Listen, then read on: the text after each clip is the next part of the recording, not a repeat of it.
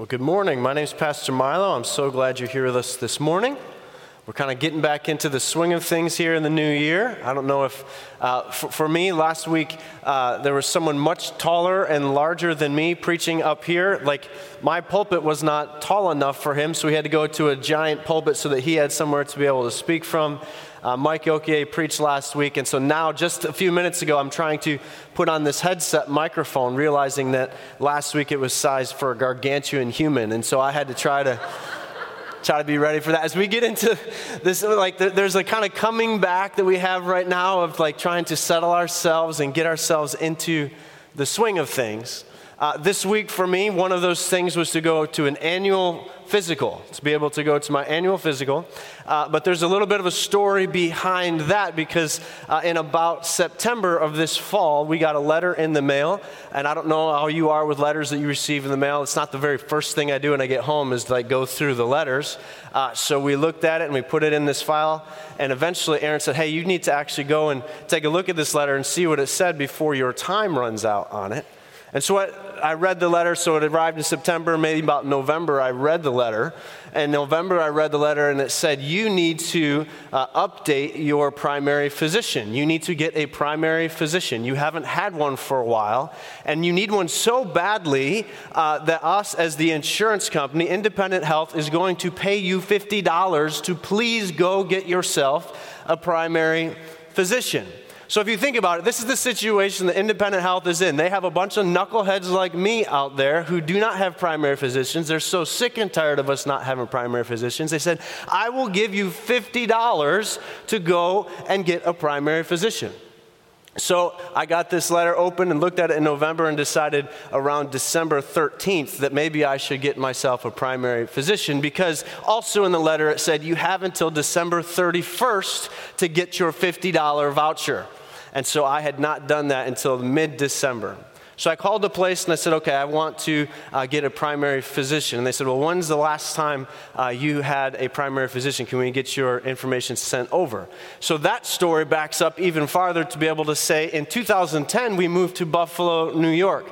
We got a new insurance provider and that type of thing. And so I got myself assigned a primary physician. It took about a year to get in. I went to the initial appointment. And after that initial appointment, I got a letter from the doctor's office. It said, your physician is now moving to Atlanta, Georgia. You're going to need to get yourself a new primary physician. That was in 2011.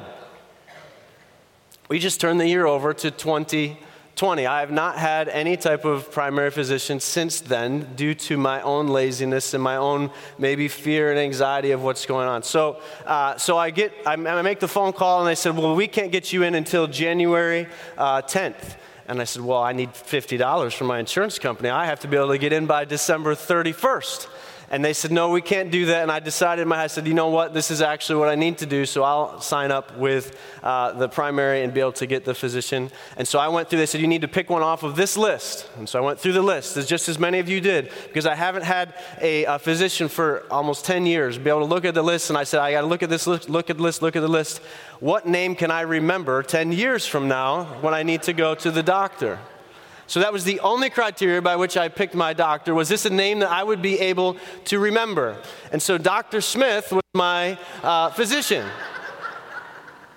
I got a call 6 days later that said, Dr. Smith is no longer accepting patients. We need you to find a primary physician. Is there someone off of this list that you would like to choose? And I said, listen, there's $50 on the line here, people. I got to get this thing figured out. And so I went and they said, can I keep the same day if I choose a different physician? I'm already on your schedule. Can I get in? And they said, yes, you can get in. And they gave me a Dr. Jones, for the sake of this argument, to be able to.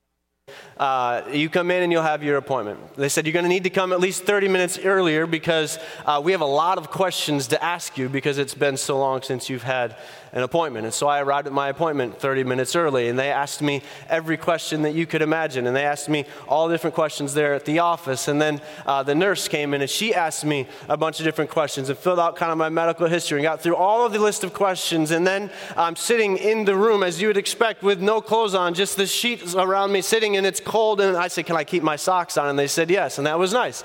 And so So the doctor comes in, and she sits down and she asks me a few questions, a number of questions, none of which had to do with what is your height, what is your weight, do you feel healthy? She asked me a number of questions that went through kind of what Pastor Brian likes to talk about as the thing behind the thing. And she was getting at one root question that I want to ask you this morning. She was digging in deeper. One question that hit me in the nose, hit me square between the eyes, and this question that kind of shakes things up for me when it comes to my medical coverage and when it comes to you this morning, the question that I want to be able to ask you. You see, I could go down the rows this morning. We could just line up one after another. We could hand out a microphone, and I could ask you, what is the story? Tell me the situation that you avoided something for an extended amount of time because it made you feel uncomfortable. And person after person, story after story, we could hear different stories. And if all of you came up here and shared in front of everybody else, everybody would look at you as you shared your story about taking 10 years to get a primary physician, and they would all point at you and laugh, just like you just did with me. Because it's dumb at the end of the day. That seems like a really dumb story. That seems like a really dumb thing to do. And so then we could open up the mic and say, hey, since we're here, let's just talk about the really dumb things that we've done. And we'll hand the microphone around. One after another, we'll go through and you say, it was really dumb when I bought this house. It was really dumb when I went on a date with this guy. It was really dumb when I leased this car. It was really dumb when I went to this college. And the list just goes on and on and on. But what if we were asking ourselves one question that could begin to fix the dumb things that we do? What if we could ask one question, a foolproof question, if you will, that would put a stop to the dumb things that we do? If you got your bulletins this morning, there's a white sheet of paper there that's going to get you there to kind of track along with where I'm going this morning. One question that the doctor was trying to get at for me, and one question that I hope to be able to probe at a little bit here this morning and poke a little bit at you this morning, to ask this one question, and the question is this. The foolproof question is this. Is it wise? Is it wise? The doctor looked at me and she said, listen, you're in good health. That's fine. You haven't been here in 10 years. What if something had happened? What if something was going on inside? Is it wise for you to miss 10 years of doctor's appointments? And when we look at our text today, we're going to look and be able to see in our scripture, be able to see, is it wise? I want to clarify, this is not the question, is it okay? Or is it allowed? Or even, is it legal? This is not the question that we're asking this morning. We're asking the question, is it wise? Not is it strategic, or is it beneficial, or is it fun, or will it make me happy? No, is it wise?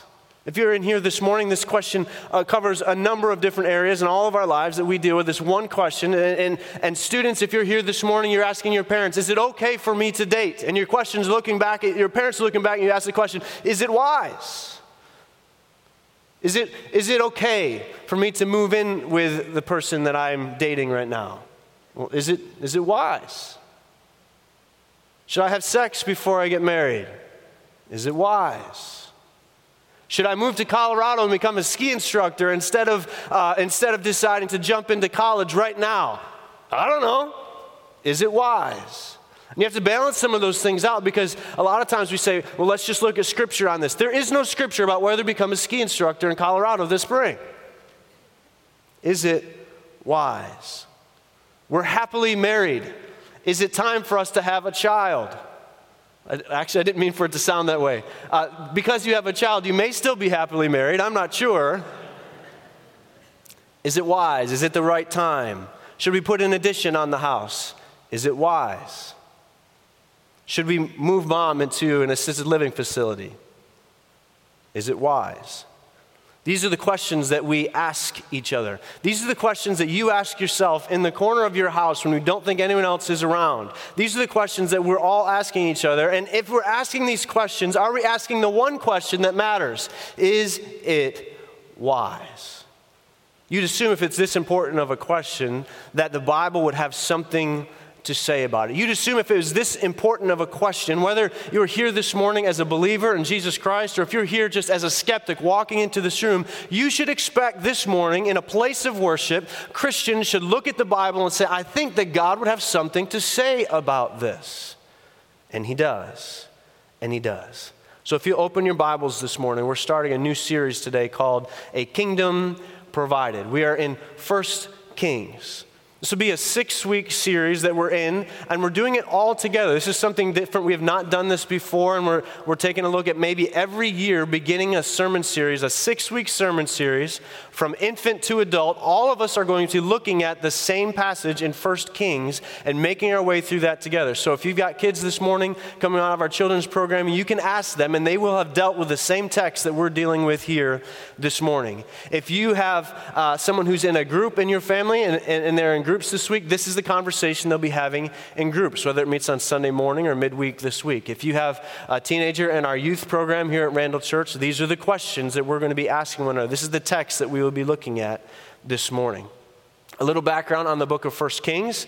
In our English Bibles, we have 2 books, 1 Kings and 2 Kings. It was not really originally written that way. It was just an easier way to keep track of things as they go. But it's a continuation of the book of Samuel. And in Samuel's book, he writes about the life of Samuel, of course, and then moving into the life of David. As we dig into these books, we're going to cover David and then his son Solomon, all the way through the kings that take us into Israel's exile, the final result of Israel's disobedience. But today we're just going to cover the first opening, the origins, the beginning of the kings, the first 3 kings that we see in the book of 1 Kings, or the first 3 kings in Israel. Because after that, if you know the book, if you know the Old Testament, there is a very steep drop-off after the first 3 kings of Israel. So here's where we're going to begin. If you have your Bibles out this morning, we're in 1 Kings, beginning in chapter 2, verse 1. If you're using the Pew Bibles in front of you, it's that black Bible in front of you. It's a New International Version. If you haven't found it yet, we're on page 349. 349, New International Version of 1 Kings. To set the stage, King David is dying. He's on his deathbed. He calls his son Solomon into the room, and he shares this with his son Solomon.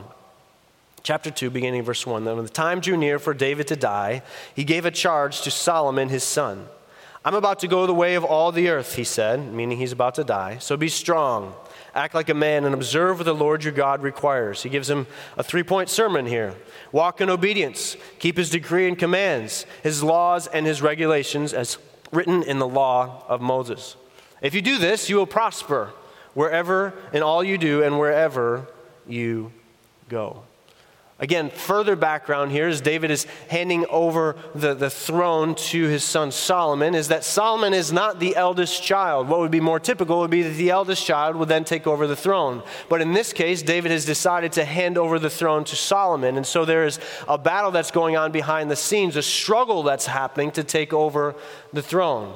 And there's something that happens here that I'll tell you before this week in looking at this passage that I have missed every single time I've read this passage and looked at this story. In 1 Kings chapter 2, beginning in verse 5, we find out a little bit more about this battle that's going on. David tells his son Solomon, "Now you yourself know that Joab, the son of Zeruiah, did to me what he did to the 2 commanders of Israel's armies, Abner the son of Ner and Amasa the son of Jether.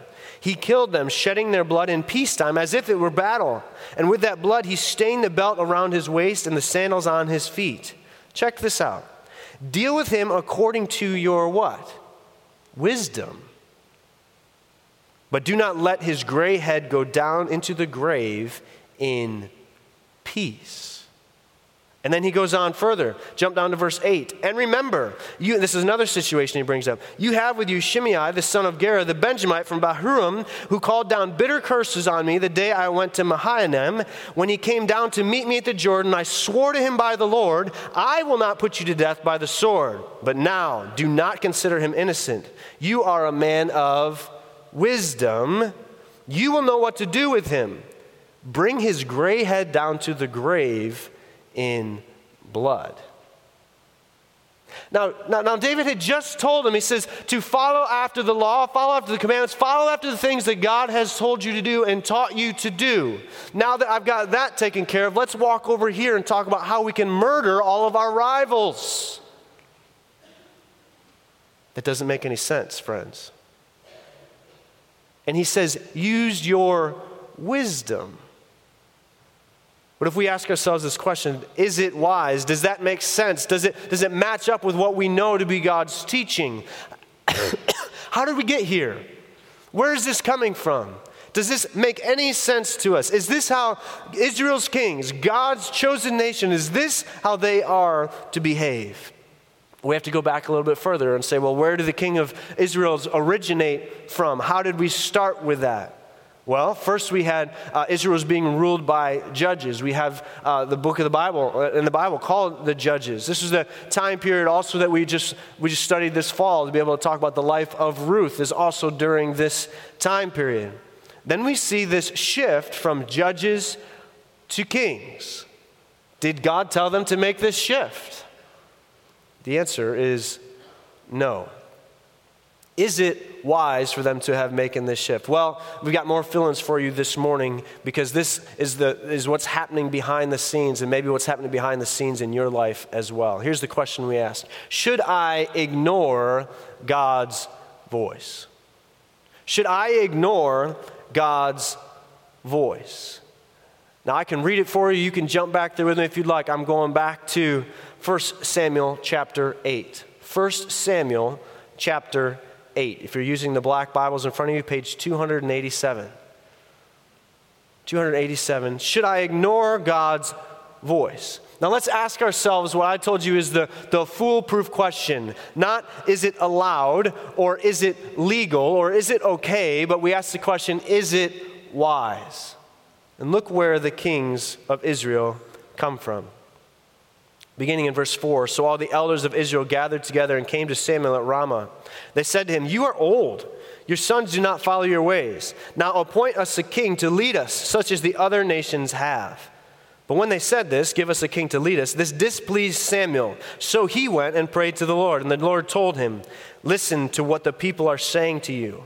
It is not you they have rejected, but they have rejected me as their king. They have done this from the day I brought them out of Egypt until this day, forsaking me, serving other gods. So they are doing to you as well. Now listen to them. But warn them solemnly and let them know that the king who will reign over them will claim his rights. And then he goes on to describe what a king over them will do. Why it will be so much more pressure than they've ever experienced before. Why having a king over them instead of a holy God who is looking out for their best interests in mind, why it is not beneficial for them to make this choice. Should I ignore God's voice? Long story short, the Israelites say, yes, I'm going to ignore God's voice. I'm allowed to do that, God. You've given me a choice. You've given me permission to make a choice that's away from you. And so I am choosing to ignore your voice. They know exactly what God is telling them to do. They know exactly that a king would not be a good plan for them. Samuel is telling them this is what God has said is going to create many more problems for you as a nation. They know these things, and yet they choose, they say, give us a king. Is it wise for Israel to ignore God's voice? Here's your second one. Should I ignore people's praise? Should I adore people's praise? Turn over a few pages to 1 Samuel chapter 15. 1 Samuel chapter 15, page 296 in that black Bible if you're there. 1 Samuel chapter 15, we find the first king of Israel.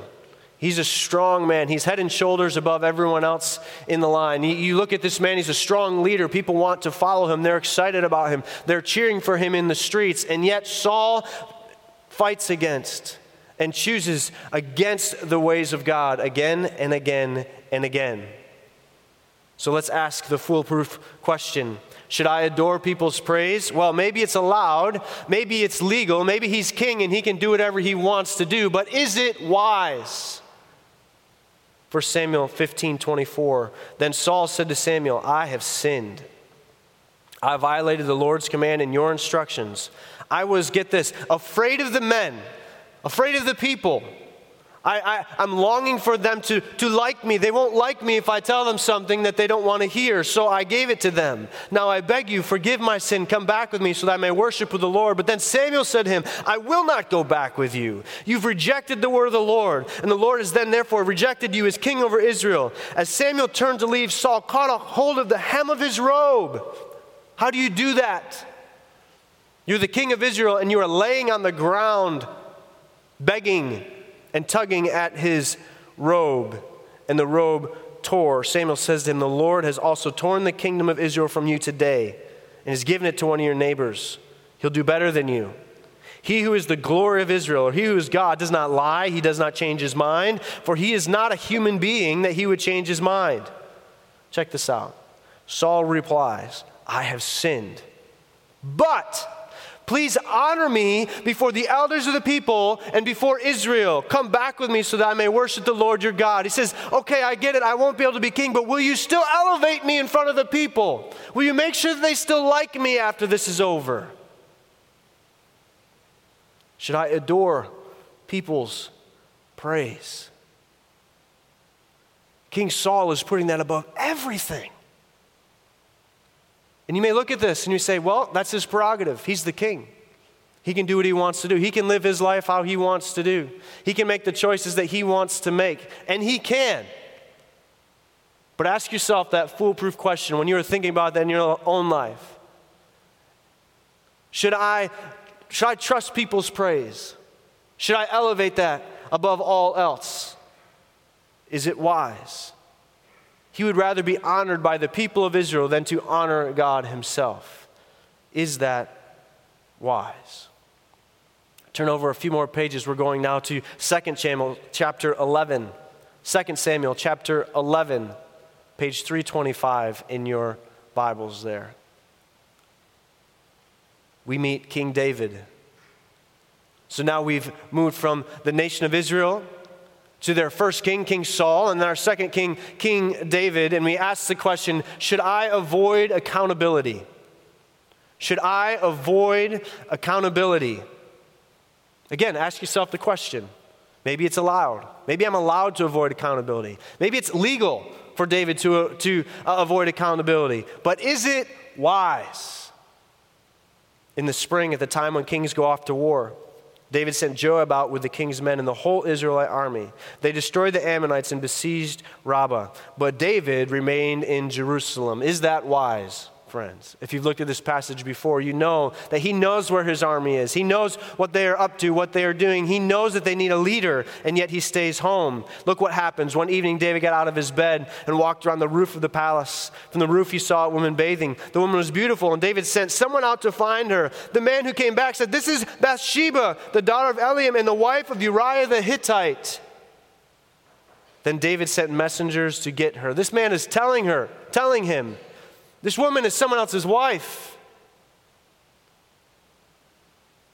She came to him, and he slept with her.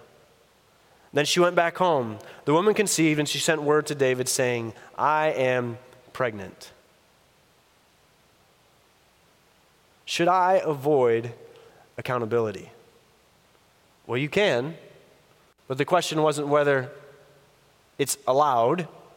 The question was not whether it's okay to give it a shot. The question is not, can you go to a certain point without getting burned? The question is it wise? You know, David knows it's not wise. David knows this is the wife of one of his dear friends, one of his soldiers, one of his generals who's going out into battle and fighting for him. He knows these things, and yet he chooses to do whatever he wants. He says, "I'm the king. I'll do whatever I want." Is it wise to avoid accountability? Is it wise? Your next fill-in is this. Wisdom comes from God. Wisdom comes from God. Ask for it. Ask for it. You see, King Solomon, the son of David, he sees where he's at when David is handing over the baton to him. When David tells him, "I know that you're a wise man. Here's how you deal with these two situations. You do what you need to do, but I think that you need to eliminate anyone who's going to rise up against you." And he says, "You're wise." And Solomon looks at the situation and says, "I don't know if I'm wise at all." I don't know that I can look inside of myself and answer these questions at all. He knows the end above his head. So what does he do? He asks for wisdom. 1 Kings chapter 3, beginning in verse 8. 1 Kings chapter 3, beginning in verse 8 says this, "Your servant is here among the people you have chosen." This is Solomon talking, praying to God. "Your servant is here among the people you have chosen, a great people. There are too numerous to count or even to number. So give your servant a discerning heart to govern your people and distinguish between right and wrong. For who is able to govern this great people of yours?" And you see God's response in chapter 12. He says, God says, "I will do what you have asked. I will give you a wise and discerning heart, so that there will have never been anyone like you, nor will there ever be." And he goes on to even promise him greater and better things than that. He is the giver of wisdom. We must ask for wisdom. Why is this important? Because you and I will go in every other direction looking for more information, more knowledge, more ways, more people that we can talk to. As I'm speaking right now, there is nothing stopping any of you from Googling everything I'm saying and saying, "I'm not sure if he's right about that." Because you can find more information than we could ever find before. But you do not need more information. You need more application, and you need more wisdom from God. Is it wise? This curriculum that we're going through, it's called the Gospel Project, to be able to say, how do we point things back to the gospel truths everywhere in God's Word? Every page, as Jesus' name is written on every page of Scripture. How do we make sure that that's what we're talking about? And right straight from the curriculum this morning, it didn't come from me, it was just in the notes for anyone teaching a Sunday school class, anyone teaching our students, anyone leading a group. These are the notes that I want to share with you this morning. It says this: Saul was after the people's heart. David was after God's heart. Solomon had a wandering heart. Because even in this, even in his choice to ask for wisdom, when we look at the book of Ecclesiastes, when we look at the book of Proverbs, we find that even though he knew what to do, even though God was giving him tremendous wisdom, he still was looking everywhere else.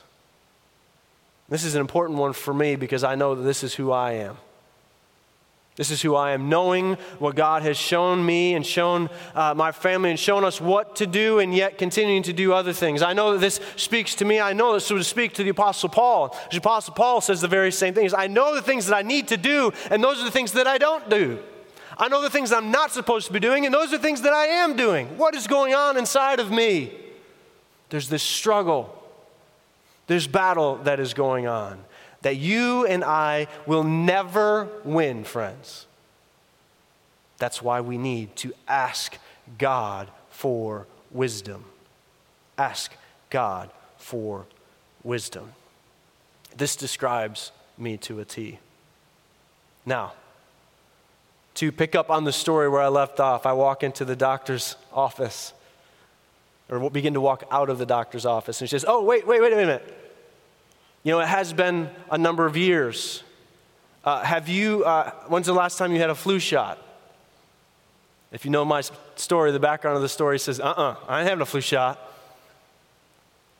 And she says, well, you're definitely going to need to have a tetanus shot because you need to have a tetanus. They're good for 10 years. And I started to try to do the math in my head. I said, well, I think I'm okay because, it's been at least maybe 9.5 years since I've had my tetanus shot. So I'm okay. And she starts asking these questions again. She says, yes, you are within range. Yes, I suppose it's okay for you to do that, but is that the best thing, the wisest thing for you to do? And so I put my big boy pants on because they were laying over in the corner. I had to go get them and put them back on. And I got my shot, my tetanus shot. And I told the lady before I got the shot, listen, I'm not good with shots. I might be laying here on the floor after you stab me with a shot. You just need to know this. Just don't tell me how big the needle is. I don't need to know any of that. Just give me the shot so I can get out of here. And she said, oh, that's fine. We do this all the time. And she started talking about the weather, and she snuck up on me. And I got the shot. And I go back up to the front counter. I go back up to the front desk, and I'm on my way out.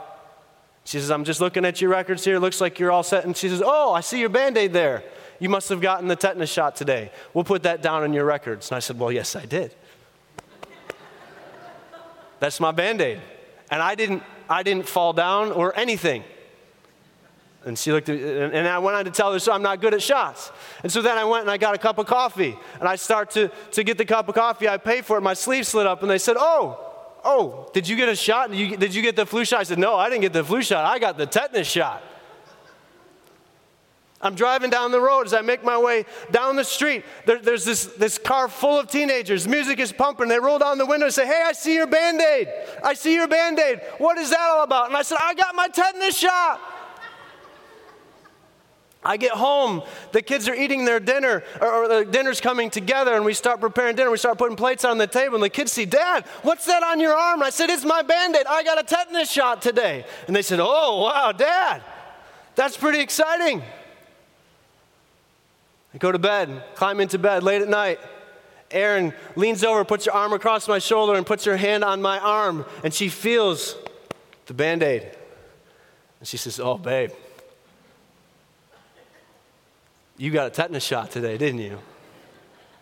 You're so brave, she says to me. And she's right. I'm Superman. Nothing can touch me. I got a tetanus shot. And I tell everybody I come into contact with, that's my Band-Aid.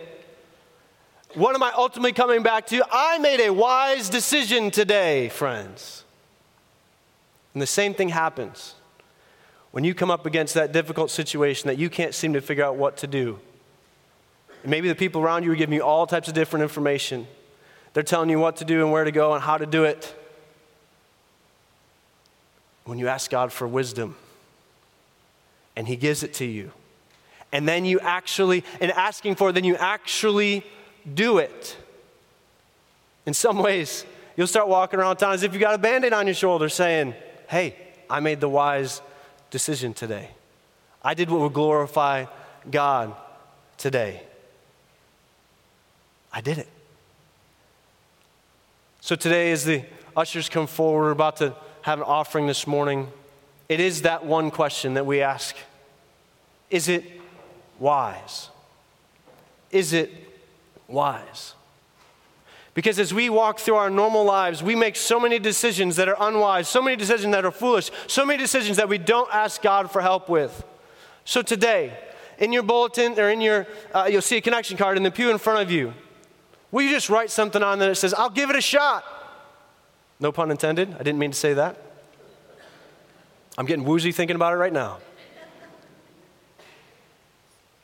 I'll ask this question.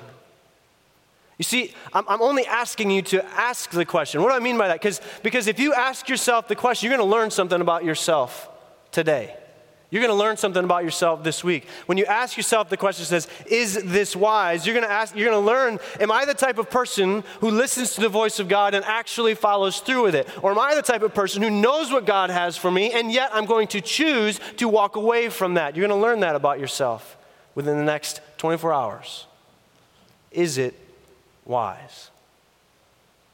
When you leave this room and you go out in the back and we're interacting with one another, having conversations with one another, and the way that you approach that conversation, the way you interact with one another, is this the wisest way for me to be spending my time with this person, with this individual? When you go home and spend your time with your family this afternoon, is this wise? Yes, I can go do what I want. Yes, I love to play basketball. Yes, I love to do this. Yes, I love to do that. So I'm going to leave my family. I'm going to go and do that. Yeah, you're allowed to do that, but is it wise? Ask yourself this question when you schedule your day tomorrow. Ask yourself this question when you look at your week and schedule your week this week, the people that you're meeting with, the time that you're giving to people. Is it wise? Imagine the impact that it has on our church and our family. And in the year 2020, if you had a church full of people asking, looking at their calendar, looking at their schedule, just looking at their daily interactions, asking one simple question, is it wise? Don't you think that our families would be stronger? Don't you think that our congregation would be that much healthier? Don't you think that we would have a new desire for God's word to dig in deeper and learn a little bit more about what he has to say to us and for us? Don't you think that our people would have a greater impact in the community going around asking in the different interactions we have throughout the day and throughout the week, is this wise? Is this the way that God would have me carry myself? Is it wise? Dear Lord, we thank you so much for your word. We thank you so much for the way that it is alive and active, sharper than any two-edged sword. We thank you for the life of Solomon. It is not a perfect life. It's barely even a life that we would want to emulate, Lord, but the question is the right question. God, I don't have wisdom. I need wisdom on this subject. I need your help because everyone that I ask is going to give me a different opinion. Everywhere I go is going to give me more or less information, but it's not going to get at your heart. As we take steps forward in this morning, this afternoon, this week, asking this one question, is it wise? Lord, I pray that you would do something spectacular. Lord, as we bring our tithes and offerings before you here this morning, we can ask the very same question. Lord, we say that we believe that you own the cattle on 1,000 hills. We say that we believe that it's all yours and an offering is an act of giving it back to you. But how many times do we say, you know what, I'm going to keep some of this for myself.